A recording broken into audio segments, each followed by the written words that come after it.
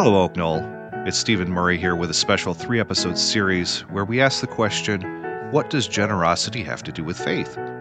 In it, our guests will invite us to remember that everything we have first came from God, and how our giving is an important part of our discipleship. In our first episode, Pastor Jay shares his personal experience growing up in a home where money was a source of stress, and how he learned that generosity can be a learned way of life. I grew up in a loving family, but the economics were difficult. Money was scarce. There were chapters of life where my parents almost lost their home, and after the 2008 financial downturn, they eventually did. But that was after I was an adult. When I was a kid, I played soccer because it was inexpensive. All I needed were a pair of shoes. I remember many evenings walking into my parents' bedroom, and my mom would be on the bed with all kinds of things she was cutting out. She would try to enter multiple contests on a regular basis, like the Publishers Clearinghouse contest where you could win $1 million. Of course, they never did. But there was always hope for financial rescue because money was a constant stress. I remember when I was in high school, my mom having me apply for and get a credit card so I could go to the dentist, which I could then use to cover my own dental bill. And then I would have to pay the minimum payment each month, and the balance, I learned, never went down when you just pay the interest. I went to a private college entirely on grants and student debt. Though I saw the forms and signed them at the beginning of each semester, I didn't understand what the dollar amounts meant for my future opportunities. When I graduated, I was shocked when I saw the number. I didn't have great mentoring from my parents when it came to money, how to use it, save it, and how to be generous with it. My mom often talked about the church and other organizations she wanted to give money to if she ever did win the Publishers Clearinghouse, but that was always based on a wish, not reality.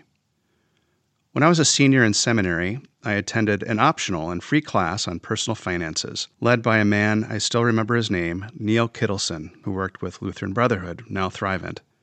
Neil taught us that most people begin the month with their paycheck and then spend up to and over 100% of it each month. I had seen that in my own life.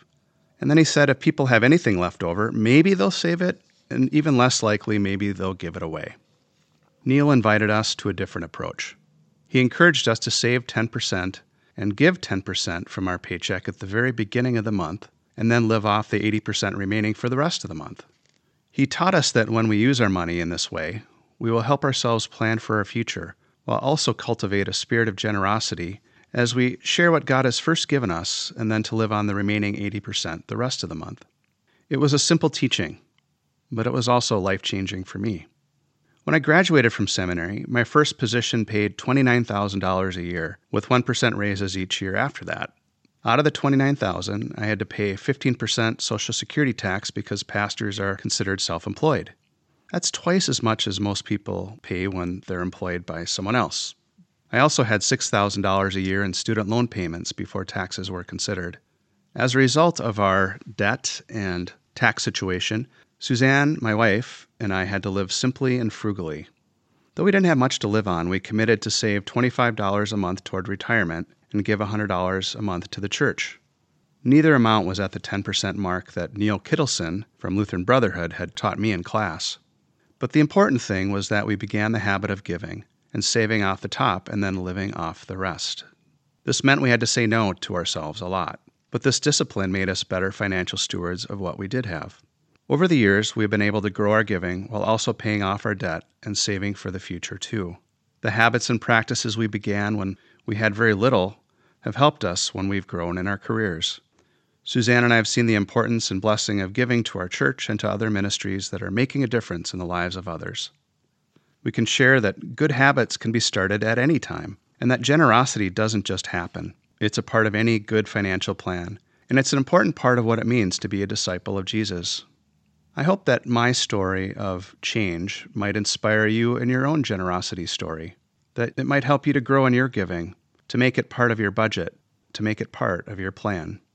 Whether you're just starting out, or whether you're midway, or whether you're in a later chapter of life, a spirit of generosity can always be grown and lived out.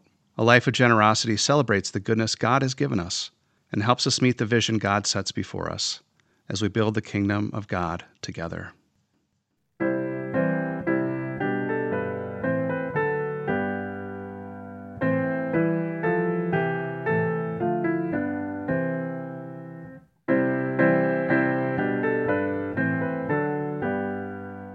Thank you for listening.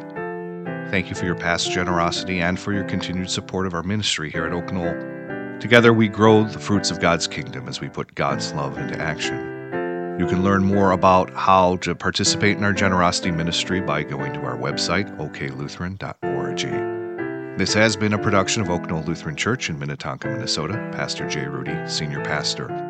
Music performed by Matt Serrar and produced by me, Stephen Murray.